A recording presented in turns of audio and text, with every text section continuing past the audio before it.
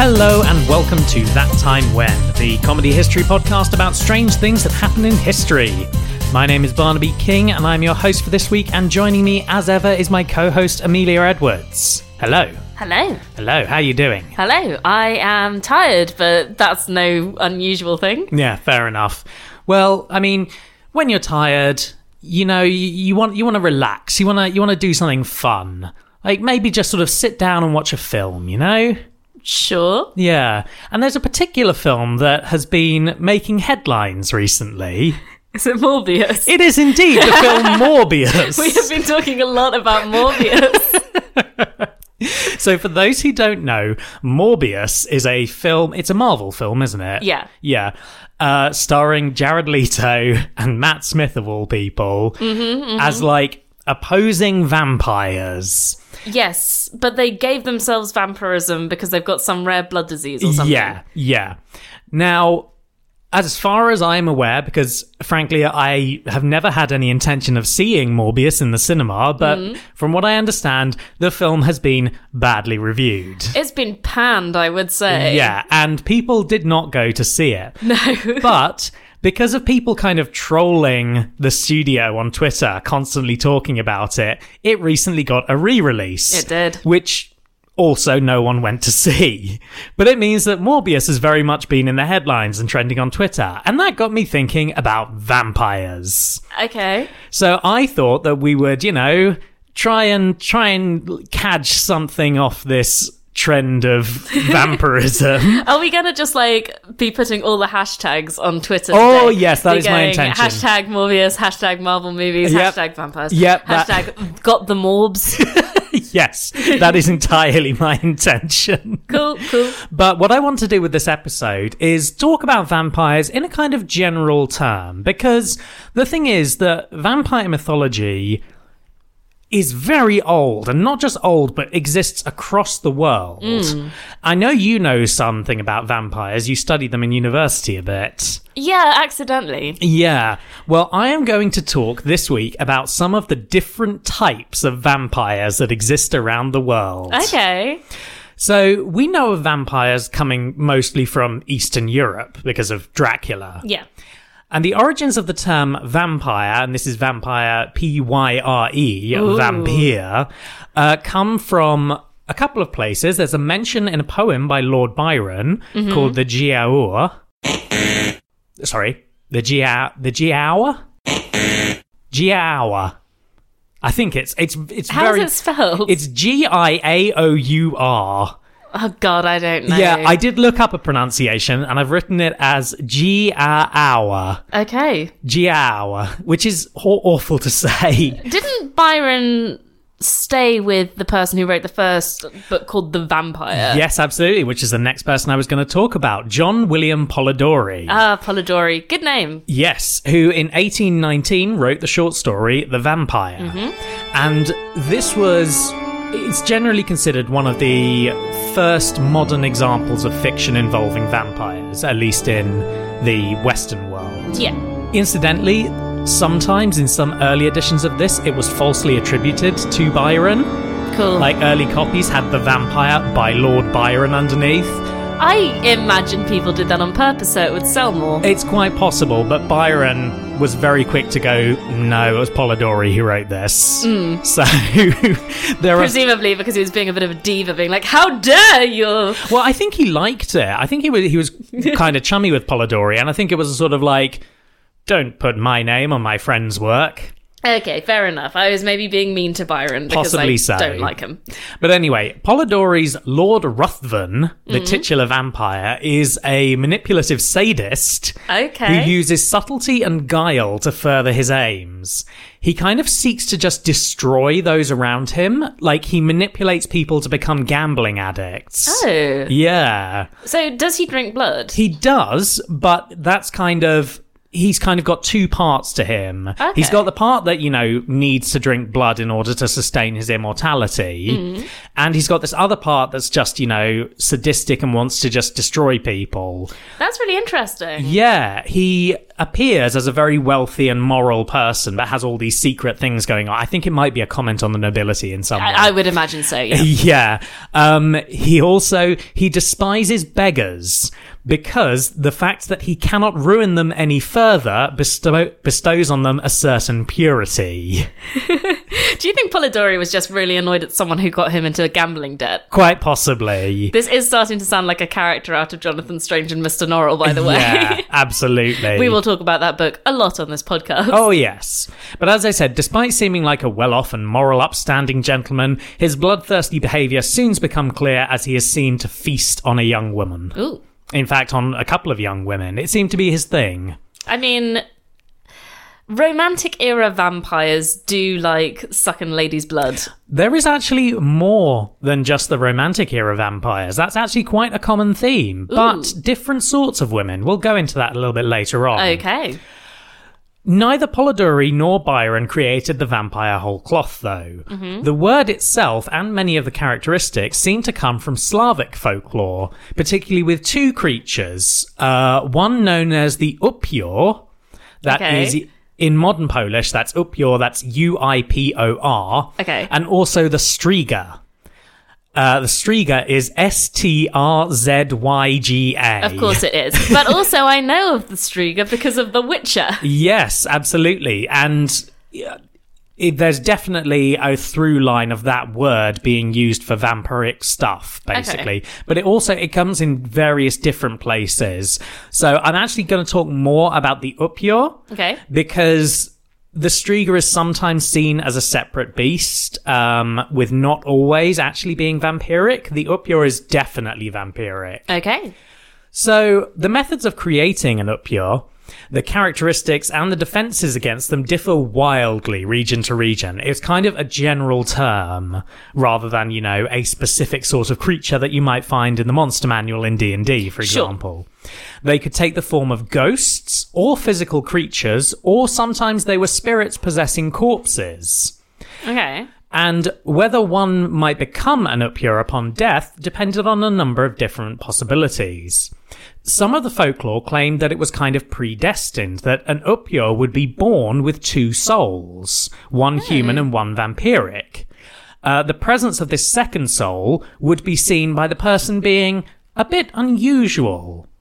So candidates for being an Upior were often left-handed, right, had red hair, or a unibrow. Really? Yeah. Okay. Or engaged in such behaviours as liking to go on walks at night. Okay. Or being from a different religion. There's so much about vampire folklore that just seems to be like, we don't like people who are slightly different from us. Okay. But also, I love they're of a different religion because, Poland, obviously it's kind of on the edge of things, but sometimes Poland, I believe, interacted with, say, the Ottoman Empire. Oh, yeah. So imagine a whole empire of vampires. Well, from what I could see, it's less that it was different religions and more that you were a different sect of Christianity. Oh, right, I see. Goddamn Protestants. Yeah, pretty much, that sort of thing. Protestant vampires. I mean, that makes sense with what we've talked about before with Elizabeth Bathory and the idea that her bathing in virgin's blood was because Catholicism was on its way back. Yeah. And she was Protestant, I think, and they wanted to make her seem evil. That would make sense, yeah. Thinking about the twin soul theory, actually, the Striga was generally depicted as having two souls and two hearts as well. Oh, like a Time Lord vampire. Yeah, basically. Love it. This sort of idea of them having two souls, or the Upior having two souls, kind of died off after a while because of the introduction of baptism. Okay. Because the holy water touching the skin of the baby should destroy the evil spirit. Right, yes, because it's kind of an exorcism sometimes. Yeah, okay. Yeah. So as a result, the folklore kind of needed to change. Yeah. And there became new ways to create an Upior. And these include one of our old favourites, having an animal jump over your corpse. Lovely. If you were a suicide victim, if you were a witch, yeah, and of course if you have been killed by another Upior. Okay. In some areas, such as Silesia in Poland, it was believed that pregnant women who died giving birth might return as an upyor in order to care for the baby. Oh, that's really sad. I know. Why isn't there more vampire mythology about that, like, nowadays? Because that would be so heartbreaking and good. Yeah. So what they used to do was when a woman died in childbirth, she'd be buried near the edge of the cemetery by the wall, basically so she'd be as far away as possible. Yeah, that makes sense. Yeah. As I said, the Striga, they were quite similar to the upyor, and the term was used somewhat interchangeably until about the 18th century. Okay.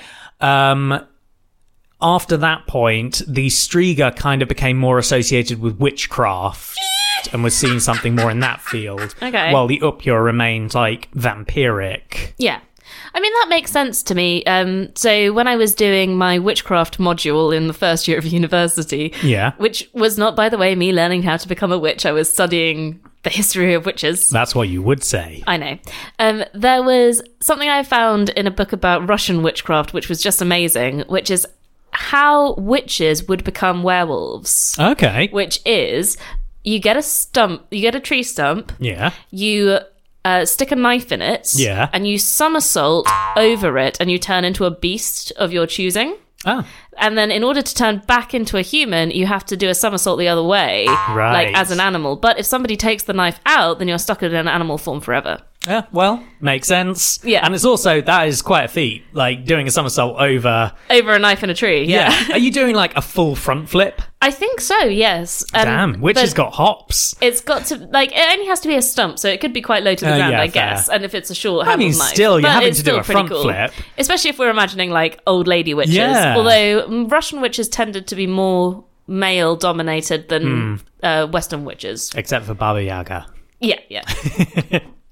Well, you might want to know how we can prevent someone from becoming an upyor. Yeah, I don't want people chasing me down just because they've died in childbirth. Yeah, absolutely. So there are many different methods, and frequently these include kind of putting something in the corpse's mouth before you bury it. Okay, well, that's quite straightforward. Yeah, these can include garlic, chunks of iron, Ooh. or bricks. Bricks sounds disrespectful and like you're just smashing them in the face. Yeah, it really does. Other methods include, rather than putting in the mouth, you could sprinkle poppy seeds in the coffin. Oh, I've heard that one. Yes, and this basically seems to be, sometimes like Terry Pratchett does it as a sort of like, vampires are anal retentive and want to count all of them. Yeah. This seems to be that basically the upyor wants to clean up because you've messed up its house. Right? So rude. It spends all its time trying to clean up these poppy seeds and doesn't leave the coffin before daybreak, because if a upyor is out of its coffin, like doesn't return to it before daybreak, it will turn into a load of black tar. Ooh. Yeah. Gross. Yeah. Strigas shared similar weaknesses, but were also said that they could be destroyed from the sound of church bells, which would turn them into tar. Okay, well, that's useful because you're burying them in the graveyard. Absolutely. So that's good. I think this is a sort of like, hey, keep up that bell ringing tradition. Yeah. But you could also weaken one if you slapped it with your left hand. But we're not supposed to be left-handed. That might turn out, that might make us an upyor. I know. You're trying to fend off a Striga, you slap it, and it's like, oh no, and then you're like, I've done it, but now I'm an upyor. So...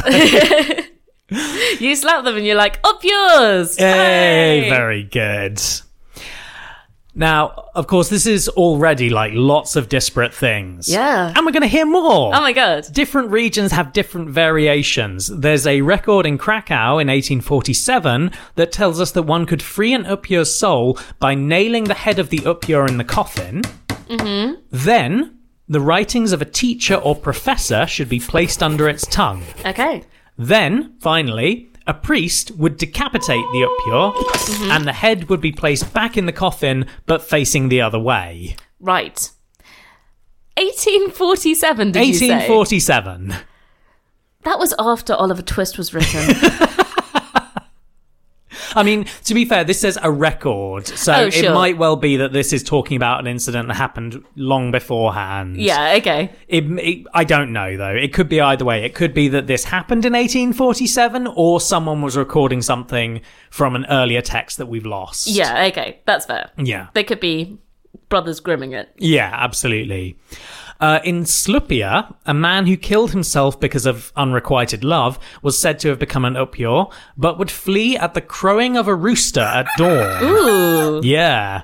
It doesn't seem to suggest that he would be destroyed by the daylight, but he was really terrified of that rooster. So if you're a lady who had someone stalking you and turned them down, you just have to stay in your house and make sure you keep hold of chickens. Yeah, pretty much. Okay. In Warsaw, a body found by the roadside was believed to be an Upyor, so it was buried and branches were placed over the grave. Come the next spring, those branches were then burned in order to purify the soul. Oh. Yeah. That's interesting. Now, in some versions, I will say the Striga, in particular, was not actually a harmful creature, but instead was kind of a sort of banshee. Okay. They would feast on animal blood, and they would let out a howl to herald someone's death. So they wouldn't actually drink the blood of humans. Okay. I mean, that might still be annoying if you were a farmer, though, in the sort of cattle mutilation styles. Absolutely, absolutely. Now, you've already said that the word Striga is, like, that is kind of common. Do you know where it comes from? No. Well, to be fair, neither do we.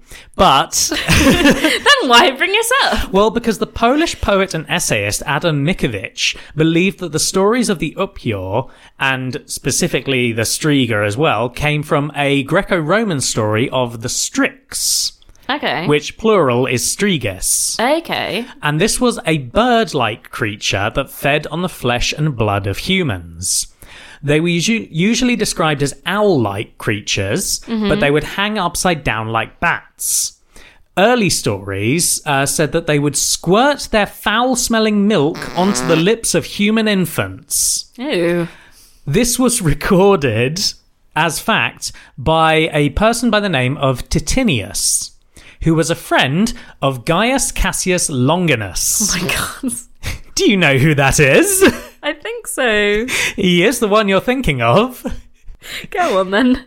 He was one of the conspirators in the assassination of Julius Caesar. Oh shit, he's that Cassius. Yeah. Oh my god. So while Gaius Cassius Longinus was, plotting to get rid of Caesar, his friend was very worried about owls lactating onto infants. Why are you doing this to me? How have we got here from Poland? It literally took 2 sentences. I know.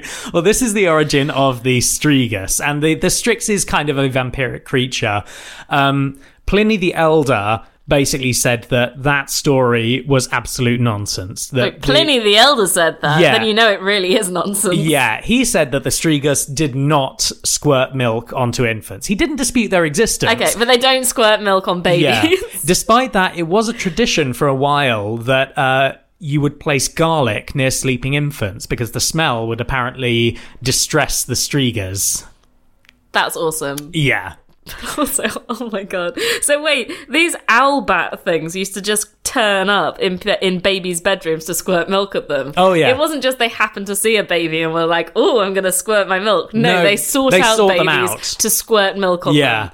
That was so weird, man. Romans need to calm down. Well, they're not going to, because Ovid actually made it one better.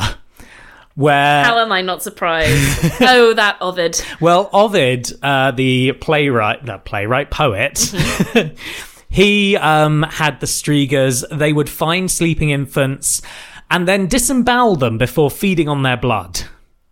You know what? I'm somehow more fine with that than I am with the milk To thing. be fair, the lactation thing is pretty grim. Yeah. Yeah.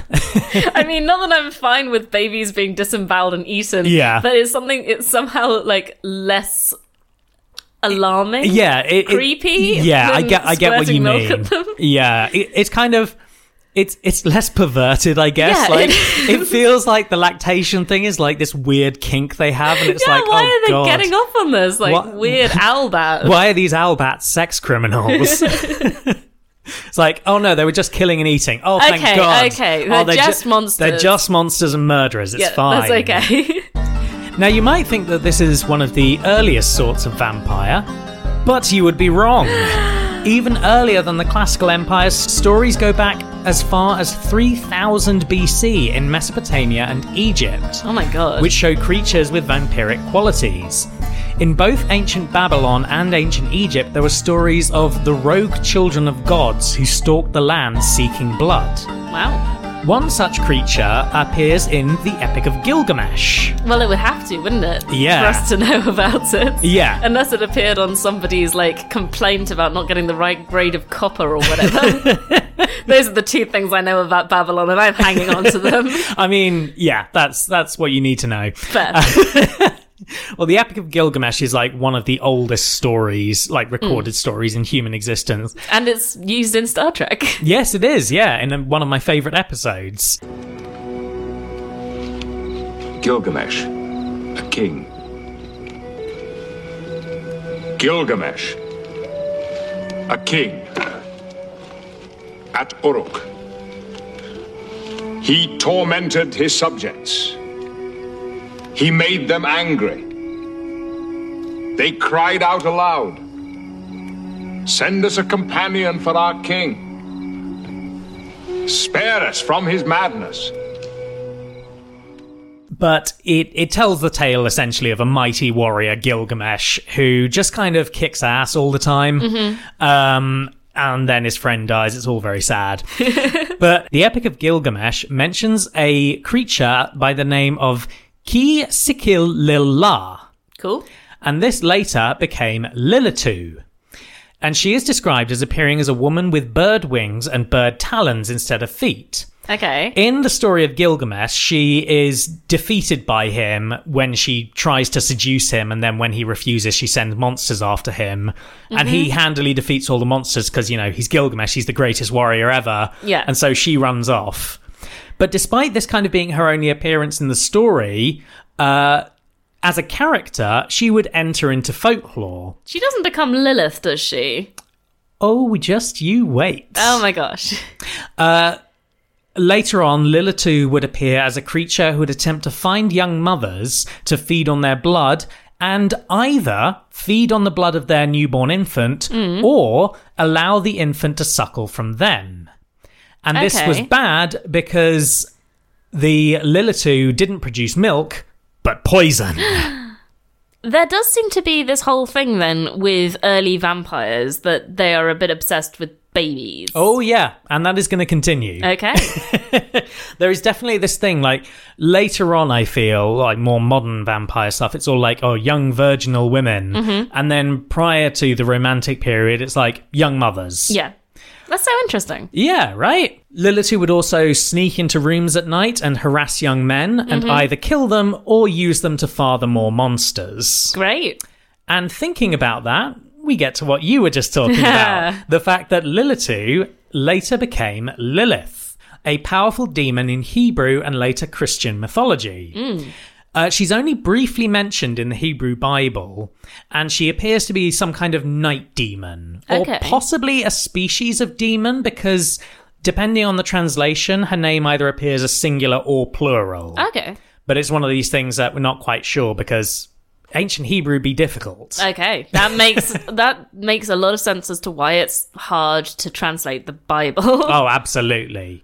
So she, or possibly they, get a much bigger role in the Talmud, which is the central text of Rabbinic Judaism and some influence on Christianity as well. And this was happening around 4th or 5th century CE. Okay.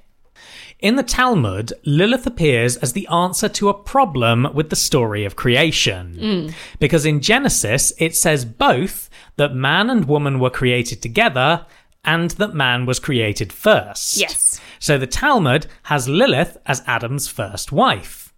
But she was too willful because she wanted to be Adam's equal. Yep. Boo, feminism, am I right? Absolutely. We definitely don't want to equal women. And she was also just too damn sexy to be a proper wife for Adam. How dare she? Yeah. Although that seems kind of mean to Eve. I mean, yeah, but this genuinely seems to be a thing. Some modern scholars kind of see that Lilith is associated with sexuality without procreation, Whereas Eve is right. sexuality with procreation. Okay. So it's the difference between being a wanton hussy and being a mother. Right, okay. Yeah. So in this story, Lilith is cast out of Eden to become the mother of many demons and possibly a bride of Satan. Fun. By the Middle Ages, Lilith was kind of back to being a night demon as well as being Adam's first wife. She could apparently transform into animals and bewitch and seduce men, although in some of these stories, she and her daughters wouldn't actually drain the blood of their victims, but just strangle them. Okay, fine.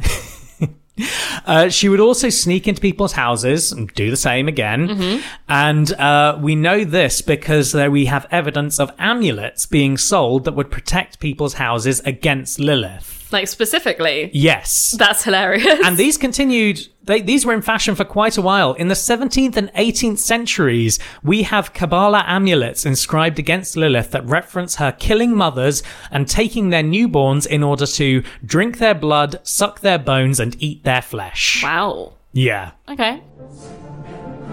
But Lilith is not the only vampire-like creature to appear in Judaism. Another creature, initially found in Babylonian mythology as well, is the Aluka, which is a Hebrew word meaning horse leech. Okay. These creatures were living human beings that could change into wolves, or else they could let their long hair down, and their long hair would allow them to fly through the air. That's awesome. Yeah. They needed to feed on human blood, because if they didn't, they would basically starve and die. Okay. But this would be a problem, because if an Aluka died, then it might become a more powerful demon. So, once the Aluka was dead, what you needed to do was get its corpse, open its mouth, and fill it with earth. Earth. Earth. And that would stop the Aluka becoming a more powerful demon. Okay. Now, some have argued, because again, as we say, this is ancient Hebrew and translations can be a bit dodgy, that it might well be that Aluka and Lilith are actually the same thing. Okay, that's fair. Yeah. Like, there aren't really that many differences. You've got the same sort of the blood sucking and the being able to transform and flying and everything like that. So, who knows? I just want an Aluka to be in a Studio Ghibli film. Yeah? I feel like it would fit, weirdly. Well, I like, suppose imagine his so. hair rising up at the back. Oh, I see what you mean. Yeah. I thought for a moment you were thinking about them like being non-human or something. Oh, no. I was thinking about them being, I guess... I just imagine this in like this beautiful stylistic way, this creature that can turn into wolves and is forced to drink blood to survive, and we kind of have a bit of a question about whether that's okay, you know? Yeah. So all the vampires we've talked about so far have kind of been human-like or human with like vague animal features or the ability to turn into animals. But there are other places that have vampires that are wholly monstrous. Okay. Or, again, shape-changing, but different sorts. So we are going to go now to Africa. Okay. Because, of course, as I've said, vampire mythology is everywhere. And there's no reason that, you know, we should just stick to Europe and a little bit of Western Asia. Europe and the bits of other places that have affected Europe. Yes, absolutely. But no, we're going to look at a few creatures coming from Africa. Cool. One or possibly two, there are some ideas that these are actually two separate creatures, is known as the Asambosam. Okay. Or the Sassanbosam. Sure. This creature, in the mythology of the Akan people of Ghana, was said to dwell in forests and preyed on hunters. Okay. In some versions, the creatures resembled a cross between a human and a bat, but had iron teeth, pink skin, and long red hair, as well as iron hooks instead of feet. We're sure this isn't just some Vikings. Oh my god, it could be. Look, it's red hair. It's a red-haired white person again. Yes, absolutely. Well, in some versions, they're a bit more like a flying fox. Okay. Which is why there's a suggestion that they might be some separate creatures, because you kind of got two forms. You've got the flying fox form and you've got the ogreish form. Ooh. And the ogreish form also has very long legs with feet that either point inwards or they've got two sets of feet on each leg. Ooh. It's hard to tell. Okay. But what they would do is sit in the branches of tall trees. And then hunters would come by and not see the legs dangling there in amongst all the undergrowth. Yeah. And as soon as they got near, the legs would snatch them up and they'd be pulled up into the tree to be devoured and have their blood drunk. Oh my god. Okay. Yeah. It's pretty grim. Yeah. But kind of cool at the same time. A very different form, which does come from Ghana as well as Togo, is the adze. Okay. And this is not the ads like the tool. That was what I was imagining. It is spelled the same way, A-D-Z-E. Okay. But in the wild, the adze takes the form of a firefly. Okay, I'm already scared. Yeah. I don't know why that's scary, but maybe because it's cute? I don't know. In its firefly form, it was able to pass through doors and walls, and at night would suck the blood of people when they slept. The victim would then fall sick and die. Right. It's some suggestion that this is an early explanation of malaria. Yeah, that makes sense. Yeah. But the difference with an adze is that when you capture it, it transforms into a human. Okay. But when it is in its human form, it gains a new power. The power to possess other humans. Oh my god. This isn't even my final form. Exactly. Except it's a firefly, so it's like, this isn't even my final form. So what the adze would do in its human form is possess someone, and then it would kind of take the role of a witch in the sort of witch trials that you studied. Okay. They would generally, people would be accused of harboring an adze because their own, like, someone has like suffered some misfortune, and Yeah. they're like, this isn't my fault, or this is the fault of that family. Yeah. They're possessed by an adze. Oh, that's so interesting. Okay. Yeah. I like how so far it seems like vampires really just reflect whatever the particular society is worried about. Yeah, pretty much. Like with pre-industrial Western society, it makes sense that people are very worried about young mothers dying because that would explain, say, why women were dying after giving birth. Yeah. Which presumably they did a lot. Yeah, absolutely. Like, this list is obviously by no means an exhaustive list of all the different vampire types because, frankly, there are so many, I'm tempted to do more episodes on Fair this. enough. We're going to go to our last vampire of today. Oh, And this one is a bit of a mystery. okay. I'm not even sure it's a vampire, but I wanted to talk about it regardless. Okay. And this is the Ramanga, and it comes from Madagascar. Okay. It's said possibly to be a living vampire human who would appear at certain ritual times to drink the blood and eat the toenail clippings from important people. Okay, what is it with weird creatures eating toenail clippings? I don't know. swear this is a thing in mythology, and it's always creepy. I mean, there is, in Viking mythology, there is the ship Naglfar made out of the toenails of dead men. Yes. Which is why there was a tradition of cutting the toenails when someone died before they were buried. Yeah. But the thing is, so there is this version of it where it's a monster that, you know, feeds on blood and apparently toenails. Cool. But there is also some debate as to this might have actually just been referencing a kind of religious role in the ritual. Okay. Like a person played the role of the Ramanga and their job was to taste the blood and eat the toenail clippings of these important people. Right. We don't know, and it looks like we probably never will know because it seems that those original folkloric customs were kind of suppressed by, you know... Colonialists? Yeah. Probably absolutely. the British? Almost definitely. Unless it's maybe the French? I think they speak French in Madagascar, I'm not sure. I'm not entirely sure, but white people regardless. Yeah. Because we're vampires. Yes, absolutely. Because we're pink and we've got red hair. Yeah, and we snatch people from out of trees with our very long legs. I mean, maybe. I mean, I know I do. So that's all the vampires I'm going to talk about for this week. So thank you for listening to That Time When.